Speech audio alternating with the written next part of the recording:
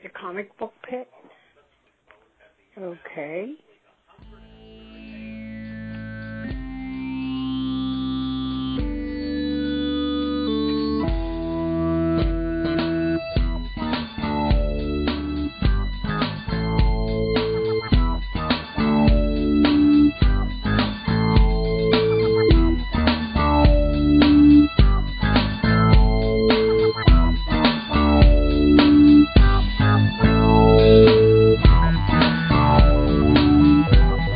All right, hello, and welcome back to the Comic Book Pit podcast. This is episode 365. I'm Dan, and with me tonight we've got Sean. Hello. Kate. Hi. And Link. Hey. So here at the Comic Book Pit, every week we read comics and talk about various topics, usually but not always comic related. And here's a quick spoiler warning. This is kind of a review show, so we try to not give too much away about the stuff we read, but sometimes it happens. So it's just your fair warning. Also, just wanted to continue to announce our relatively new Patreon account. You can now be a supporter of the show by going to patreon.com/comicbookpit, and there are 4 different levels for you to choose from, and I think there's something for everyone. If you just want to contribute a little or a lot, there's something there for you, and I think the rewards certainly merit the pledges. So, and to just to give some shout outs to some of our new supporters. Big thanks to the McSauce podcast. They're another local Pittsburgh podcast, and we're friends with those guys. They're great guys. They have a fun show. You should definitely check them out at mcsauce.com. And just literally tonight, we've got a new supporter in Pittsburgh Comics, which Pittsburgh Comics is run by Colin McMahon, and it's a great shop out in the southern suburbs of Pittsburgh. So I believe you can find them at pittsburghcomics.com. So big thanks to those 2 friends of the show for supporting us. We really do appreciate it.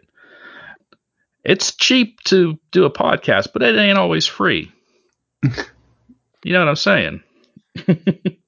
Yes. I mean, they're not just giving away internet.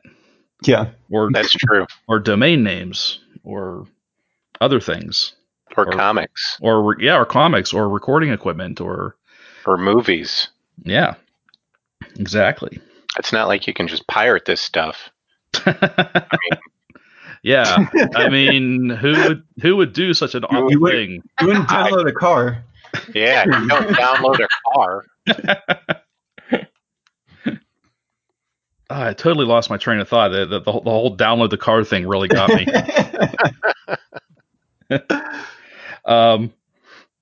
Well, I know, one thing I could, if I were a less moral man, I might be putting some of those Patreon funds towards the newly announced DC Universe Infinite, which is essentially going to be DC Comics version of Marvel Unlimited. Mm-hmm.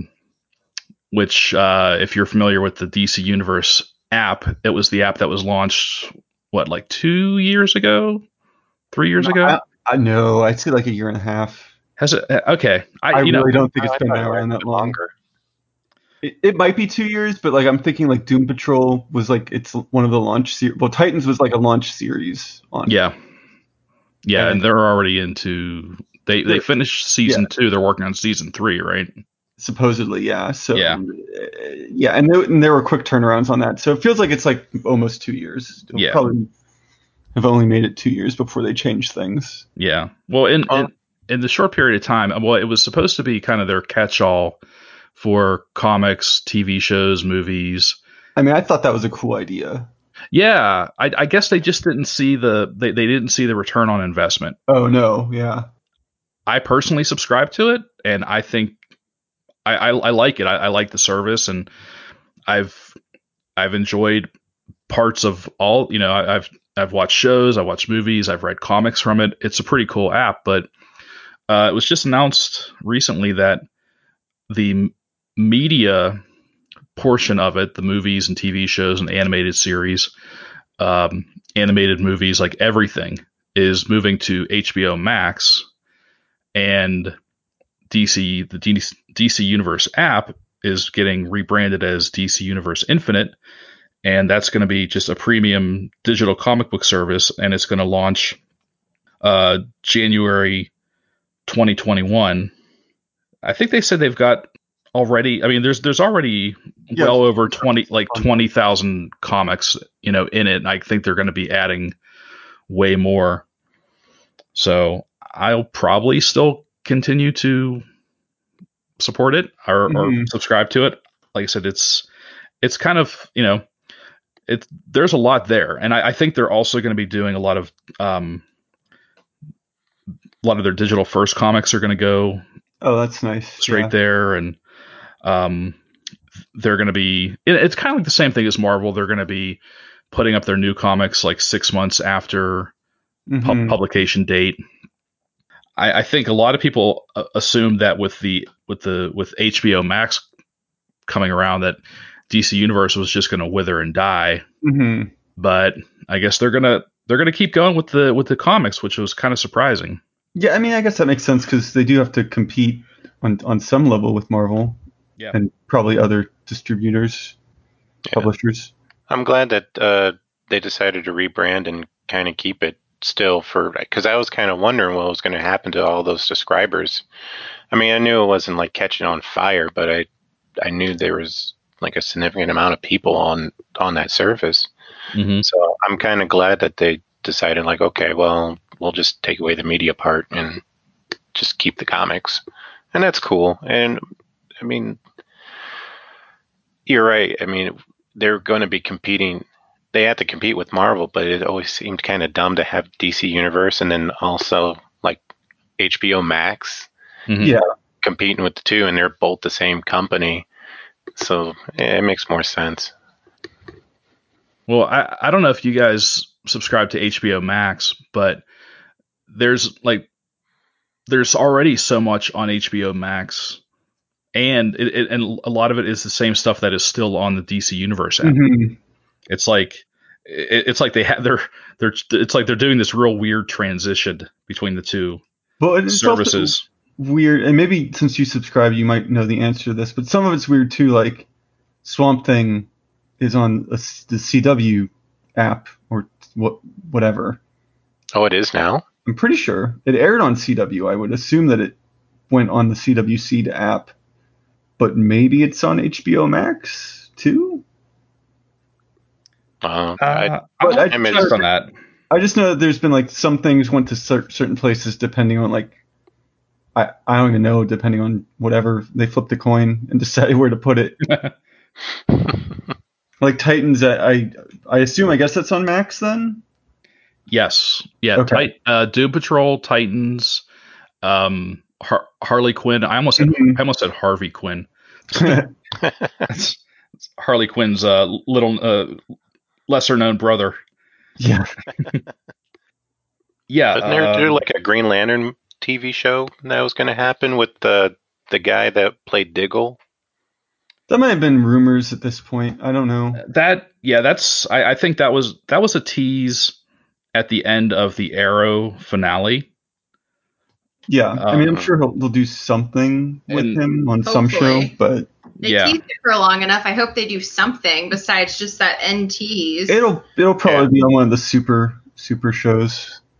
Not Supergirl. Yeah, well, I was gonna say that's a good transition because we also found out this week that Supergirl, CW's Supergirl, is on the chopping block, but I guess it's being announced in advance, so they're going to have at least time to wrap it up. Yeah, but it's kind of a bummer. I mean, I thought she was weird. Yeah, it was a good show. I mean, it was. Yeah, I think she was I would say she was more of a core part of the CW universe than Oliver Queen was by the end. Yeah. For sure. Like I was like, oh, awesome, Supergirl's here. Oh, Arrow's here. Whatever. Well, Oh, here comes the guy that shoots the bow and arrows. Right. But no, That's she's what such happened. a positive force, I think, in the CW universe, both on and off camera, that it kind of felt like it's weird to see her go so early. yeah, I was hoping with, since Arrow is done, I was kind of hoping for kind of a new paradigm in the DC CW or the universe or the Arrowverse, because the Arrow was kind of like the dark corner of the Arrowverse for so long. I was hoping that like maybe Flash, Supergirl, and I don't know. Well, Superman would have been a little redundant. Maybe if they could have somehow worked in like Legends or Black Lightning or something, but to kind of build like a new trinity of heroes and kind of focus on that, like because for a while it was kind of Arrow, Flash, and Supergirl sort of. Yeah. But yeah,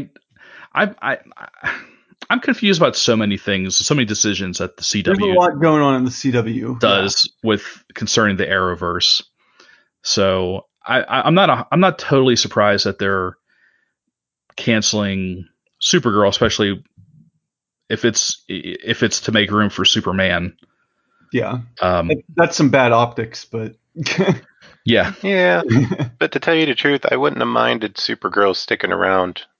I mean, I'll admit, before I say my opinion, I actually have not caught up with Supergirl. I kept trying to get into it, like even jumping on the second season, and like so on and so forth. Like I actually was like legitly interested in watching, like after Infinite Crisis, how they're going to deal with that, because it just seemed a lot more interesting. And I always heard good stuff about it, but I don't know, some reason I would try to watch it, and I don't know, it just never like grabbed me. But I'll probably try to watch it anyway now. I mean, it's on Netflix. Yeah. But I always kind of figured, like, yeah, I like Superman, and the Superman that was introduced in the Supergirl show, he's a pretty good Superman, but I kind of look at the stuff like, this is the problem I find sometimes with DC media, is that they always have to bring it back to Batman or Superman. And it's like, DC Universe, you have a lot more stuff besides those two. Yeah. Like, and I'm not saying that the Superman show won't be really good. I mean, it seems like they're going in a different direction than all previous shows in the past. But I don't know, maybe I just, even though I never was like a super fan of Supergirl, like just watching the show, even though I wanted to, like I always loved her in like all the other stuff that she was in. Like I saw her in Flash, like a couple episodes in the Flash and the crossovers, and I always loved Supergirl in those. Like her and Flash, I always liked those two. Oh yeah. Just something about their energy together. Yeah, like they were just so kinetic. I loved it. And they were almost more like a brother and sister. Like they kind of you're right. They had this really neat connection. Like they have a very, very good chemistry. Chemistry. That's what. Yeah, I couldn't think of the word. But I mean, at least Supergirl was unique, because I don't think there was ever a Supergirl TV show. I mean, I know there was a movie, but outside of that, Well, I was disappointed because, well, this actually goes back to when Ruby Rose left Batwoman, because coming out of Crisis, I thought Supergirl and Batwoman, had a really good, a really good chemistry, that they were, for only having been together a short time, or, shared the screen a short time. I thought, like, it's like you could almost immediately see the potential. Oh yeah, adventures for those two. Yeah, it mimicked the comic books very well in that regard too. That sort of friendship that Bruce and Clark have. Mm-hmm. Mhm. So I was looking forward to that. But then then they changed whatever's going on in Batwoman. So I guess I'm not as upset about the loss of Supergirl in that regard, because who knows what they were going to end up with anyways. Mm-hmm. Some of that it still makes me think that maybe like with this new era and this new Batwoman, like they'll just be like this huge shift in something going on over at the CW in terms of like a time skip or something, where they're just like, yeah, this is the last season for all this stuff, and then like we're all gonna jump ahead X amount of years or something. I don't know. Mm. Because I mean, I also wouldn't be surprised to hear Legends is only going to have like 1 or 2 more seasons, just because that seems like a show. But I think that show lived so far beyond its expiration date. And it's great for it. I know, we've all been blessed. But everybody's just been like, I've been waiting since like the 2nd season for it to get canceled. Yeah, I did. Even the first, I was like, all right. I never thought it was going to make it past the first season. Oh, I did. I didn't think it was making past the 2nd. I just didn't think it was. I mean, I thought it was a lot of fun, but I really didn't. I didn't know a lot of people who watched it because I couldn't make it past the first season. I was like, well, it's really good. It might be the best CW show. Yeah, now. I don't know what it is now. Yeah, no, it's its own crazy thing. I'm surprised, like season after season, I'm surprised that it's still airing. Yeah. Because that show is just batshit crazy. Yeah, absolutely. And I feel like I've said this before, but like I feel like there aren't a lot of like real big marquee characters on the show, so it's even double amazing that it. Yeah, no, it started that way. It was like, I don't know, we got a couple people that you might recognize from stuff. Yeah. I mean, I guess Sarah Lance would have been like the original draw character for like Arrow fans, and that's kind of it. Mm-hmm. I guess if you really like Captain Cold from The Flash, that would have been a draw, but still, they poached a lot of characters from The Flash, that's for sure. Like Mick Rory and Captain Cold and Firestorm. Yeah. And they got Lance, and they got Ray from Arrow. Yep. And I feel like I'm missing. Well, Constantine from his own show. Yeah, true. But I think you're talking the original team. Yeah, the original lineup, and I think the others were original characters at that point, because you had the Hawkman, Hawkgirl. Yeah, and they only lasted like 3 episodes or something like that. Yeah, they were just first season material. Mm-hmm. And then they still kept poaching, because then they did. Oh my gosh, I'm blanking on her name now. Vixen, right? Oh, right. From like, or one of the, like, you know, whatever, but it was still tied to like Arrow and like stuff that was established there, and so they've always been good about like pulling things from other things and be like, hey, it's this wacky cast of C-list characters. Like, I wouldn't have been surprised if, barring all the recent stuff going on, but like if an Elongated Man had made his way over to that show, I'm like, oh, this makes sense. Oh, that would have been cool. Yeah. Although it's not like they couldn't just recast the guy. Yeah. I mean, his face is made out of rubber. They can change his face. Yeah, exactly. They can do whatever they want with that if they need to. I am kind of curious of how these shows are going to be. I'm actually kind of curious what both the movies, Marvel movies, and the shows are going to be after this, like the DC shows. Because I don't know, like they had their audience, but now it's been like, I don't know, maybe close to 9-8 months. Yeah, there definitely should have been some CW stuff at this point. I think it'll be fine, but I think it'll be a weird time too, just because. I mean, in general, with all TV shows, I think it'll be a weird time because it's a weird time in the world right now, and some shows I think are very good about being topical and political, and I feel as though the CW shows, especially Supergirl, actually were were pretty on the nose about some stuff, and it's Yeah, I remember Mhm. their gun control episode, yeah. which I mean, it was kind of I felt bad because like I'm very much for gun Yeah. control and anti-gun violence, et cetera, et cetera. But Mhm. I'm watching their gun control episode, and I'm like, oh my god, It was very on the nose. it It was was on the nose, and it so was not Oh that yeah. good of an episode. it was not subtle at all. It was like very ham-fisted. And they did the same episode on Arrow too, which is weird.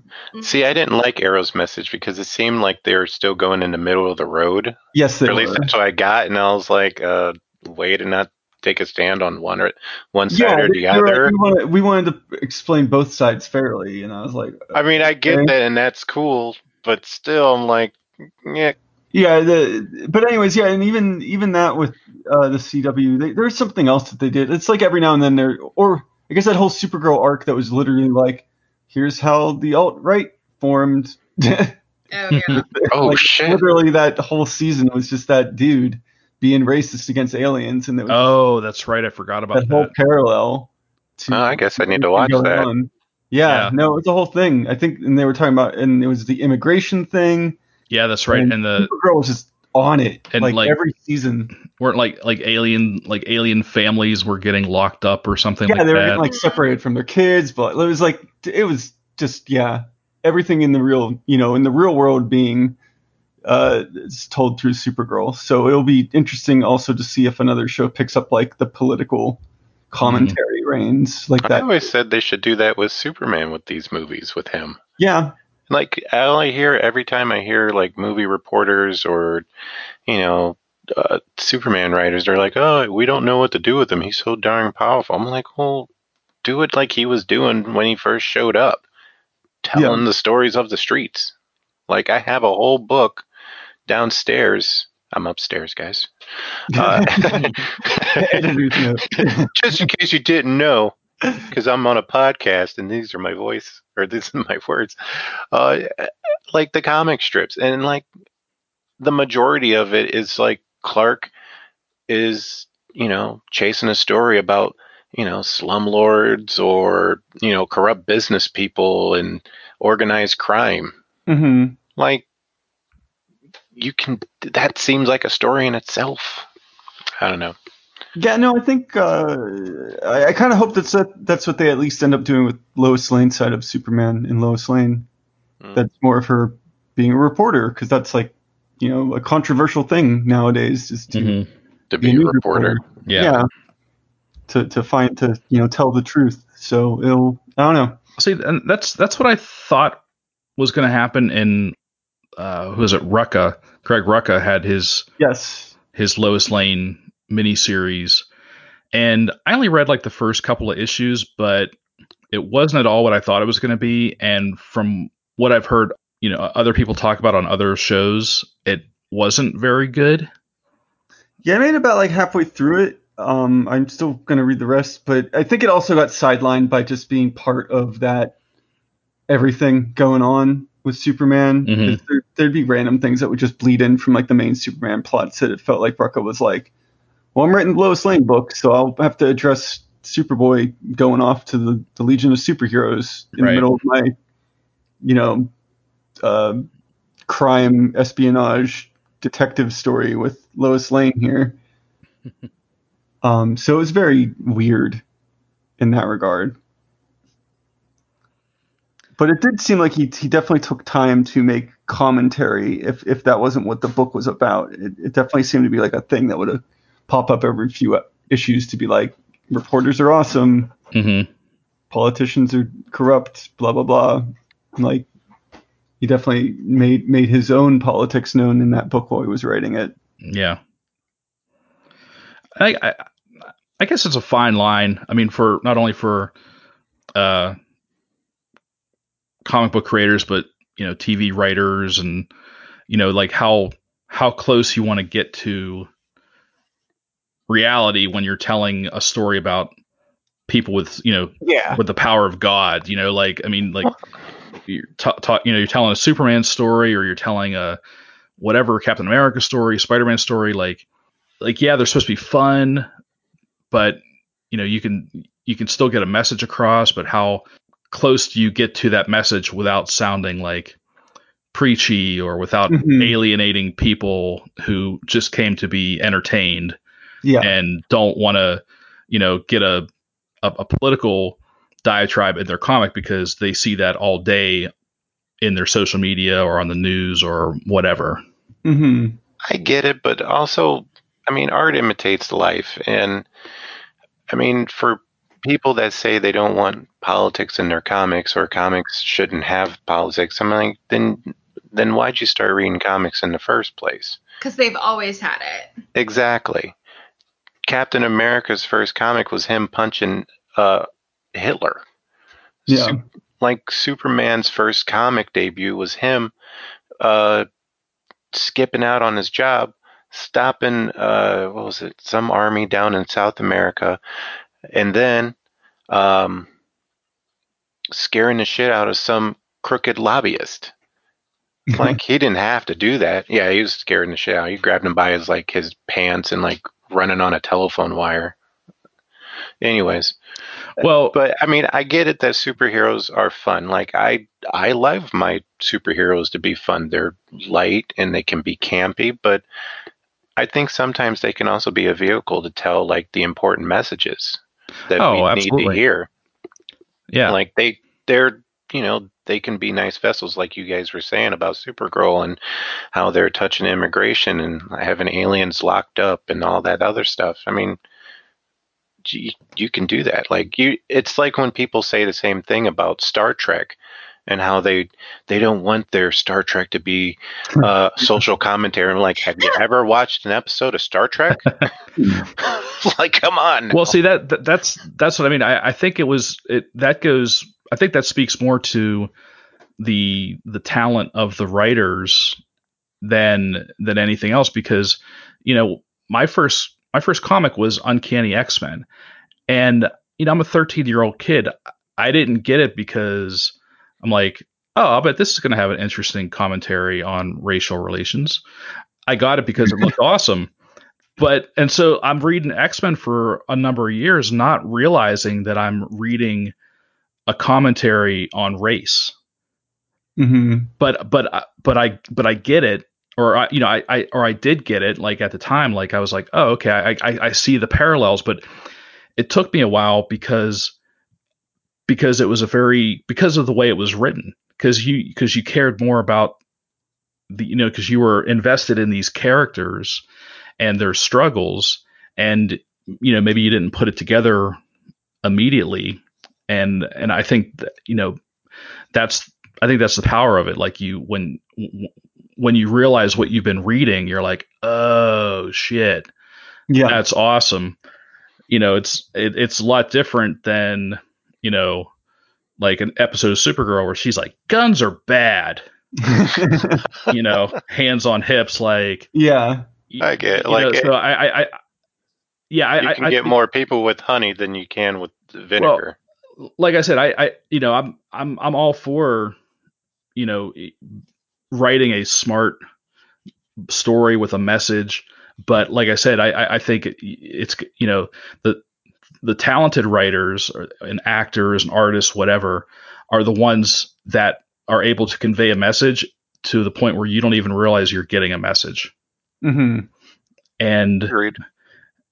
So that's all I'm saying. Like, I'm all for making a statement, but I guess I like my statements to be a little more subtle, so I can still enjoy. No, like the vehicle in which the message arrived. Like, I don't know if you guys saw the press release for the upcoming issue of Savage Dragon. No. Wasn't that I think I saw someone posted on Facebook. It's I think it's the cover of. It's supposed to honor the comic funnies or something like that, like the old school funnies. No, I mean that's not at all. That's the issue. You're way off, Sean. Yeah, you should have let me just keep going. Oh. You should have let me keep going. No, no, it's I think issue 253. It's right on the front cover. You've got the main character, Malcolm Dragon, with his arms around Joe Biden and Kamala Harris, saying, Oh, "My yeah. name is Malcolm Dragon, and I endorse Joe Biden for president and for vice president." And it's like, and he's wearing a Biden Harris T-shirt, and I like, in a way, I love that because that's Eric Larson giving the big, FU to anyone who doesn't agree with his politics. Yeah, he did the same thing for Obama back in 2008, I think. Yeah. I bet the Red Skull would endorse Trump. I'm pretty sure he would. He probably would. He'd probably even be like, "Dang, that's cold-blooded, just locking those kids in cages." Even Red Skull. Even Red Skull would be like, "Oh, I'm not that much of a dick, am I?" Right?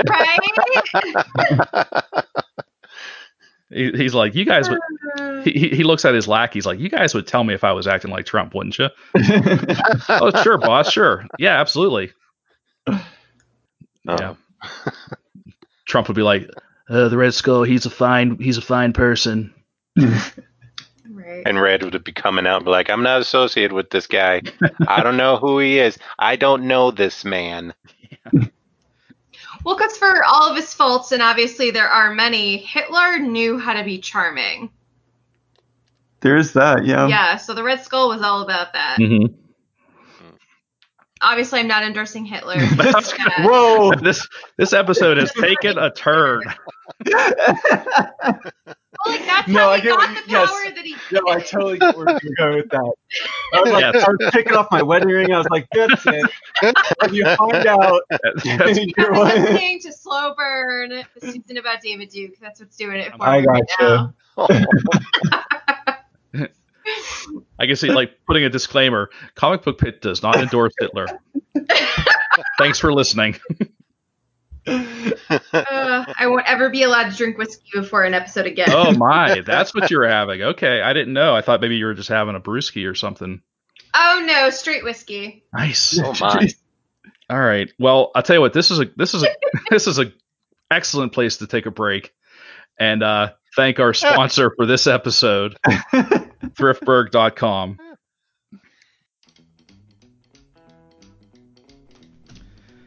This week's episode of Comic Book Pit is brought to you by Thriftburg.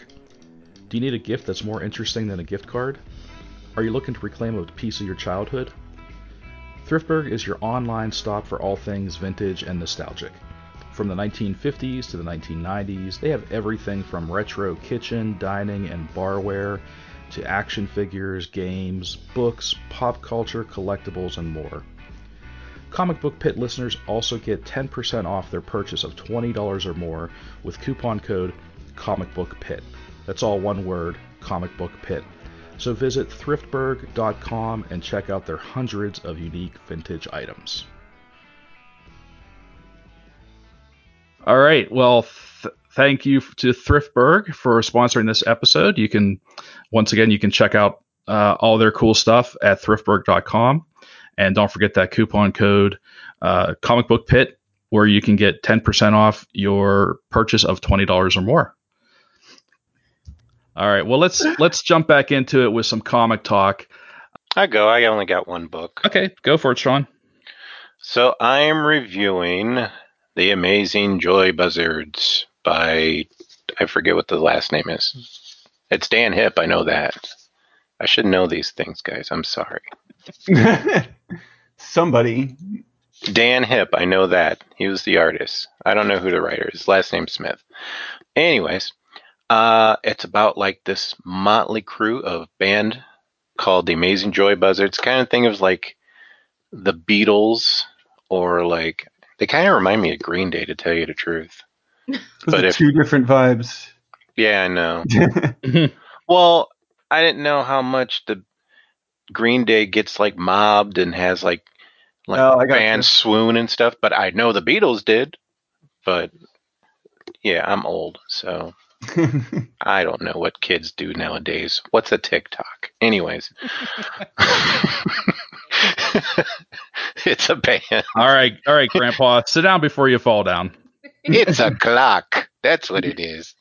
Anyway, you kids smoking them tweeds. but they fight like monsters and robots and the supernatural, and it's actually a really fun book. The book I'm reading, it's called Here Comes the Spiders. It's their first trade. I don't know if it's their only trade because it seems like there's a lot of stories packed in there. It's not too much of an overarch, like one story consists of one thing, but I mean, overall, it's just a fun book. It's really lighthearted. The Just to- panel layouts are great. Huh? I'm sorry, just to jump in real quick. That was Mark Andrew Smith and Dan Hipp, Oh, thank you. and that came out from Image Comics. Oh, yeah, yes, it was Image Comics. Anyways, shit, I lost my train of thought. I'm sorry. They no, were it's fighting cool. monsters and spiders and stuff. Yeah, like they fight monsters and spooky stuff. Their manager's part of the CIA, and he kind of sends them on these gigs, even though there's like an underline behind it, like a kind of like a spy thing going on too. But it's fun. Do they? I've been hacked. So they use their gigs as cover for like secret missions. Sorta, but they don't really know they're on the mission. Okay. Like they're just oblivious. They're just oh, I don't know why we're going to Monaco, and then like the CIA agents like doing all the behind the scenes stuff. But like the art was top notch. Dan Hipp, funny enough, I actually didn't know he did comics, but I would see like his artwork everywhere online, and then I found that he did, and then I also found out that he did like Teen Titans Go. Oh, Okay. Like his art style is there. Like I mean, maybe unofficially, I don't know if he was part of it, but there's a lot of stuff that I noticed that I recognized from his artwork in that show, and just like the way he does his comics. I was like, that looks a lot like Dan Hipp. And I watched enough of them. My kid loved that show for like a good hot minute, and it was it's a fun show. I know we're not talking about cartoon shows, but Dan Hipp I love his art. So that's the whole reason why I got it, because of I had gotten this anthology series, and there was an Amazing Joy Buzzers in there where they fought like vampires in a barn, and I loved the shit out of it. It was funny as hell. Oh, and they have I don't know if it's a figment of their imagination or if he's real, but they have like this luchador superhero that just kind of like appears and like stomps out evil, but that's the thing, that he's actually like fighting with them, but yet no one really talks to him outside of the band. So I don't know. And the volume that I got is laid out like so cool, like, that you shouldn't be reading it. It's like a top secret thing, and neat. like the first couple pages has like a guy in a suit, like a agent, like saying, hey, you're not supposed to be here, and like you're like the reader's technically being tackled by a bunch of agents because you're not supposed to read the thing, and it tells you like this is a warning. You've been caught reading literature banned by the federal government, an offense punishable by jail time and or death if deemed an act of treason by secret tribunal. Dang. Jeez. And I was like, okay, you got me hooked now. Okay, I kind of got to see how this goes. So yeah, overall, I definitely like it. I'm trying to find out if there was another series to this one or if this was the only one. So, because I would like to read more. Yeah, I looked it up while you were talking. I think there's just the one volume. Hmm. Yeah, I don't know that it oh no, wait, maybe there was a volume 2. I'm sorry. I think there was a volume 2. Oh, cool. I'll have to check it out or find it. I kept getting confused because it seemed like Sometimes they'll do that where it's like not one or two, but they're like just titled differently, and you're like, well, which one came first with Yeah. like independent stuff? Because there's like a 10-year gap or something maybe between when they're made, Mhm. or even just a 5-year gap. Like I'm thinking of like Umbrella Academy. Mm. things like that, where you're like, oh yes, there was more of that, like way later. Yeah. Yeah. I've yet to get their third volume. I kind of do. Umbrella Academy. I really want to get it, but I don't know. I guess I just haven't gotten around to it. The End and 2 thumbs up. Who wants to go next? I can.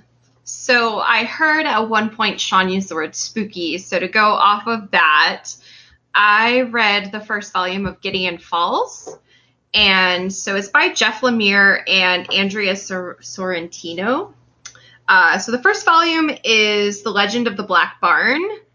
And it essentially is this little town, obviously called Gideon Falls. It's their urban legend of a disappearing black barn.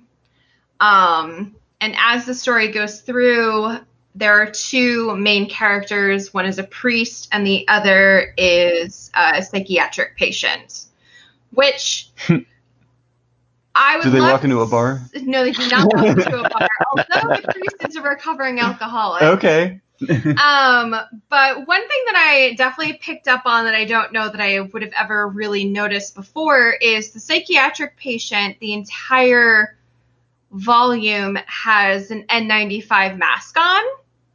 And this was written, like I think the first volume, based on the quote from Mark Miller on the cover, came out in like 2018.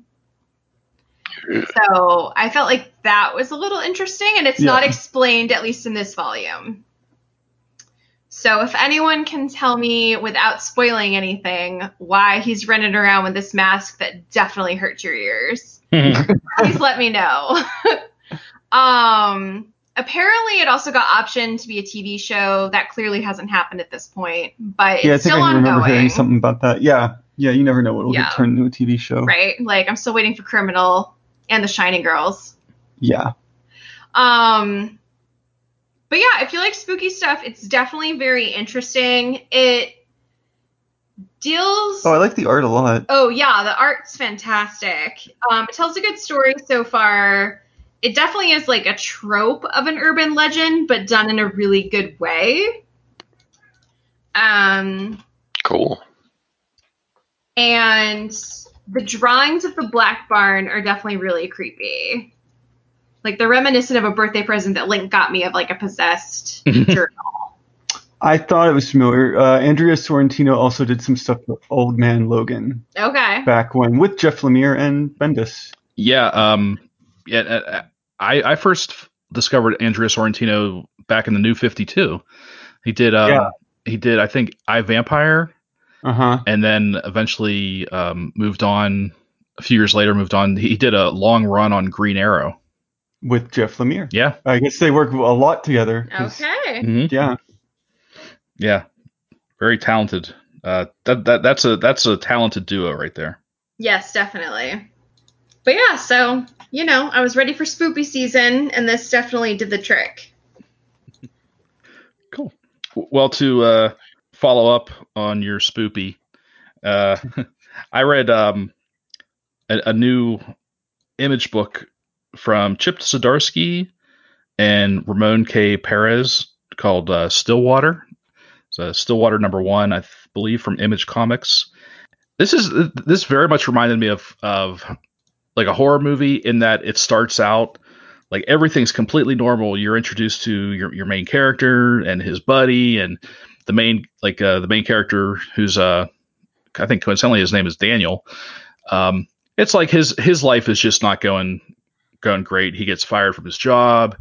He goes out that night. He gets hammered and he gets thrown out of the bar and he gets beat up a little. And the next morning he gets a message delivered to him by like kind of an old timey looking guy, like almost like a Mr. Belvedere looking, little old man in like kind of a bowler hat and glasses and a mustache and it's just a legal request that he come to this small town called Stillwater, that there is a legal matter that needs settled, that he has this long lost aunt that he actually didn't know about that has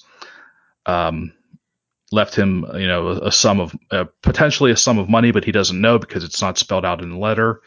So he and his friend, embark on this, what they think is just going to be kind of a day trip to this small town.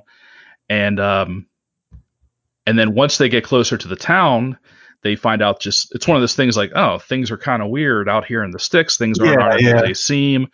They stop at a gas station for, drinks and gas, and they talk to the cashier, and who seemingly has never heard of this town, even though it's not, according to the map, not very far away. But she's like, no, I don't know what you're talking about.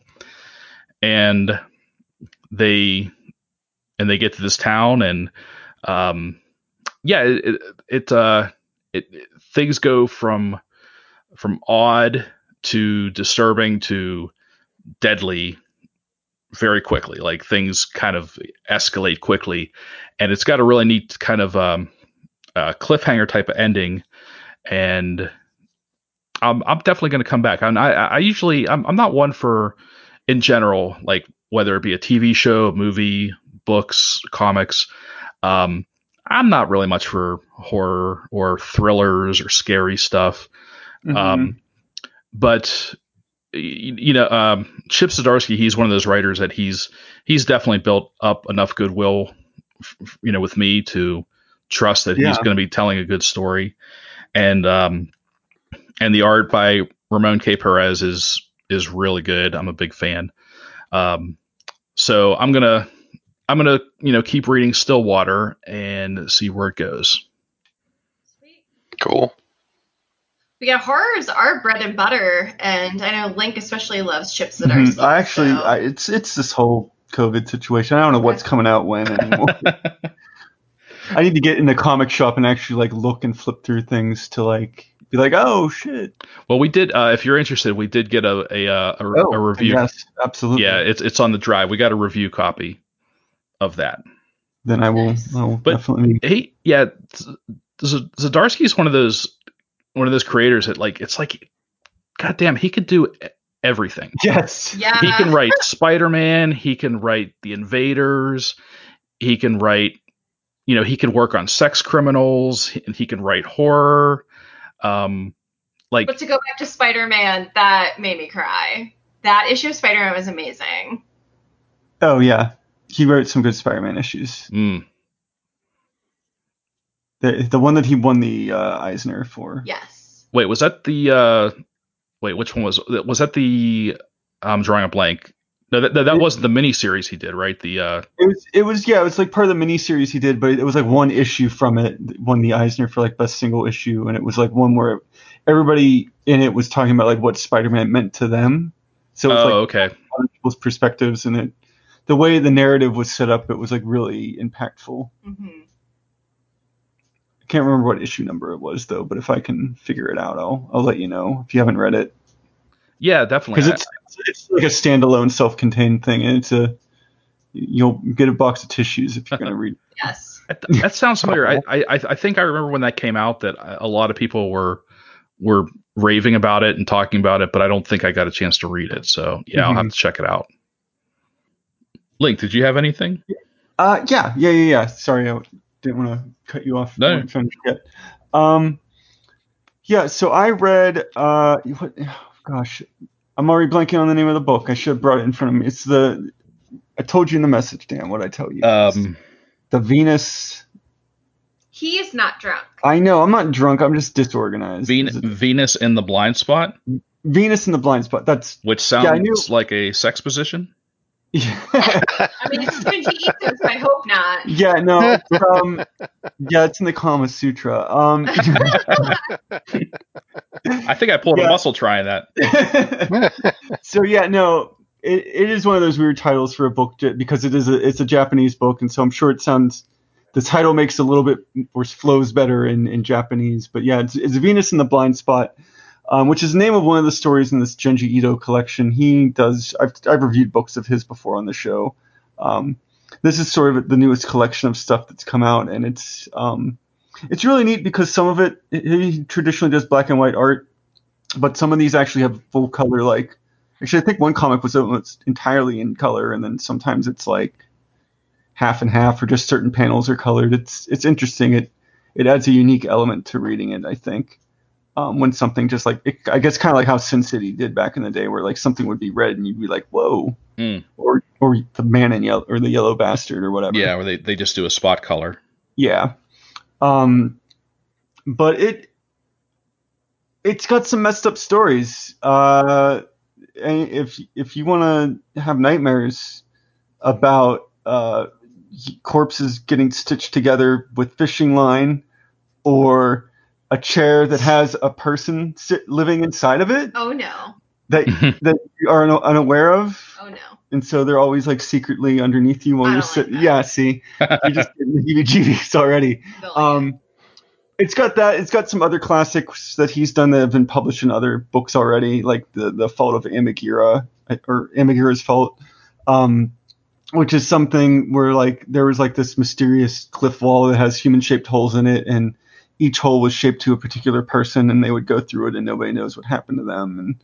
And that was like a big internet sensation back in the day before people knew who this guy was, and they were like, "Here's creepy, weird comics from Japan."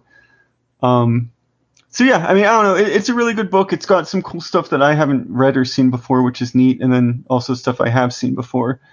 And it will mess you up. Oh, What? wow. Detail Yeah, will mess you yeah, up if and it'll- give you nightmares? Yeah, I'll give you What? some big time nightmares. He's a master of making you uncomfortable. Oh. Okay. Always. All right. Well, I just have one more to round out this episode.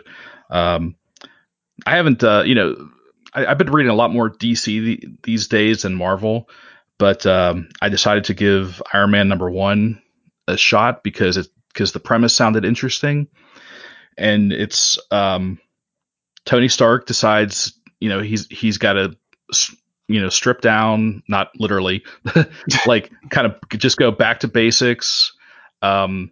He removes himself from the Stark board of directors. He sells off majority of his shares, which of course he's already rich, but now he's a billionaire. In the first few pages, he sells his shares for like $65 billion. And it's one of those things, like he's at a crossroads. He doesn't know where to go. So he decides to just go back to basics for everything. He moves to New York. He sells his Malibu house, packs it up, moves to a brownstone in New York, buys a 1978 muscle car. His armor now is very reminiscent of his original, like his red and gold armor.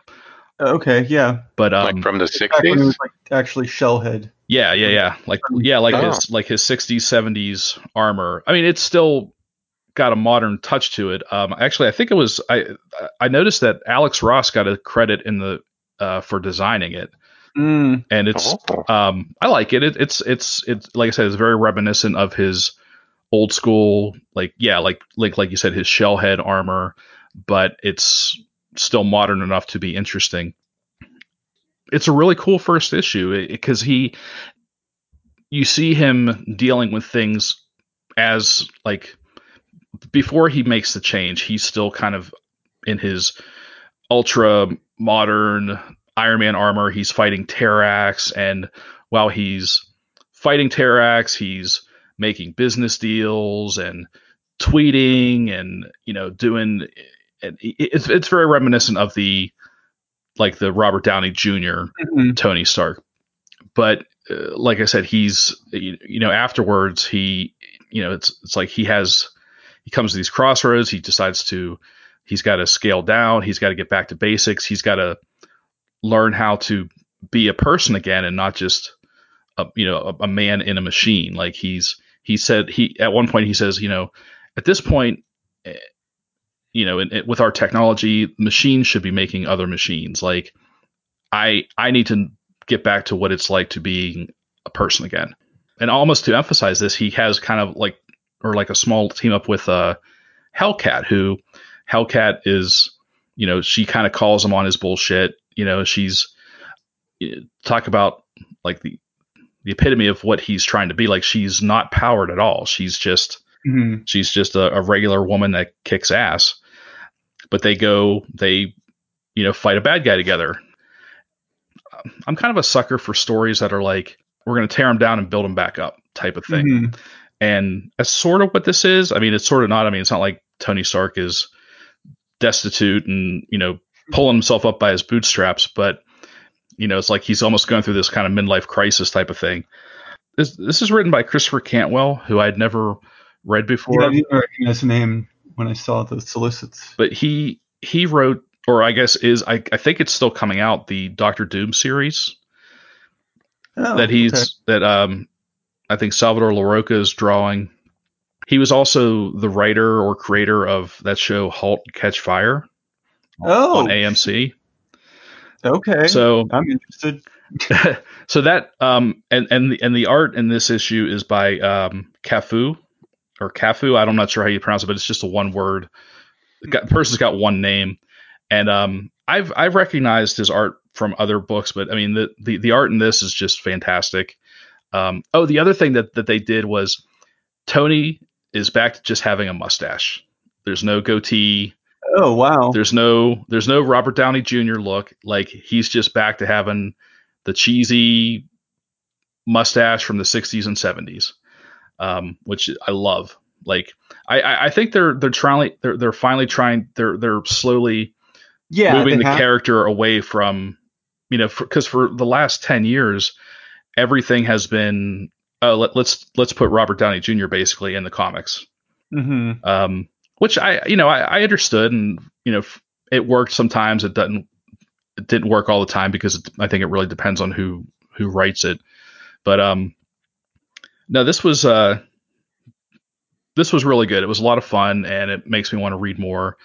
But reading this did make me read Christopher Cantwell's Doctor Doom, like the first volume trade, which also was interesting because that was Doctor Doom essentially taking the blame for blowing up this satellite and this like moon base, pretty much like kind of going on the run. Like, he's ousted from Latveria. He's in the US.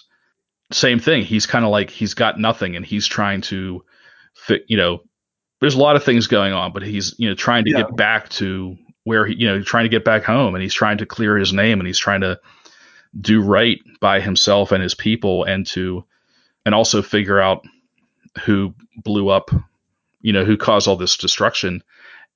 And it was neat. And I saw like sort of the similar storytelling like tropes or aspects that like he was doing in Iron Man. Like, let's take this guy out of his usual comfortable element and do something else with him. So yeah, that I would recommend that too. Although I will say, probably in the latter half of the trade paperback, I started to get lost in the politics of the story, because there's a lot having to do with it's Doctor Doom. It's Latveria. Yeah, it's Latveria, and then there's there's the country that borders Latveria that Silver Sable comes from, like Simcaria or something. Yep. Silver Sable's in it for a little bit too, and there's like a war brewing between the two countries, and it does get a little muddled with the politics of it, but you're like, I have enough politics to worry about in the real world. Exactly. Let alone the fictional country. Yeah, I don't need to be worrying about Doctor Doom's politics. I need to be worrying about my neighbor's politics, Anyways, that's it. That's all I had to say about that. But I would highly recommend Iron Man #1. It's a really good jumping on point. I was going to say how much it sounded like it has zero baggage from whatever Dan Slott did. I mean, I was reading Dan Slott's stuff. I'm not done with it, but it seemed like it was, spinning off in a weird territory. I can tell you, I haven't I think I read the first 2 or 3 issues of Dan Slott's run, I have not read anything since, and I have not read the last event at Empire. So I don't know if there was anything carrying over from that. No, Empire was just Fantastic Four related. Okay. Anyways, you can jump into this just completely, cool. Yeah, with no having read nothing prior, you could just jump into it fresh and enjoy it. Same with that Doctor Doom book. Sure. Both Iron Man and Doctor Doom, you can just jump in without having read anything leading up to it. And Cool. I would definitely recommend both. All right, anybody have anything else? No. I think we're good. Okay, well, I'll just start closing this out by saying you can help us out here at the Comic Book Pit by rating and reviewing the show. It just takes a moment, and a 5-star rating goes a long way in helping other people find the show. You can do it right from your phone in Apple Podcasts or wherever you listen. We really appreciate the ratings and reviews. It's how we grow. You can also support the show a bunch of different ways. You can check out our merch in our spread shop, which there will be a link in the show notes for that. If you want a cool shirt or a coffee mug or a hat or a dog scarf or anything, you can get it on at the spread shop. If you want to make just a one-time donation, you can go to our Ko-fi account. And like I said, those links will be in the show notes. And if you want to be a regular supporter, once again, you can go to our Patreon account. That's patreon.com/comicbookpit. Just like, of course, our sponsor for this episode, thriftburg.com. If there's nothing else, we'll just say thank you for listening to this episode of Comic Book Pit. This has been episode 365. I'm Dan, and with me tonight we had Sean. See ya. Kate. Bye. And Link. See you, everybody. Thanks for listening, and we'll see you next time.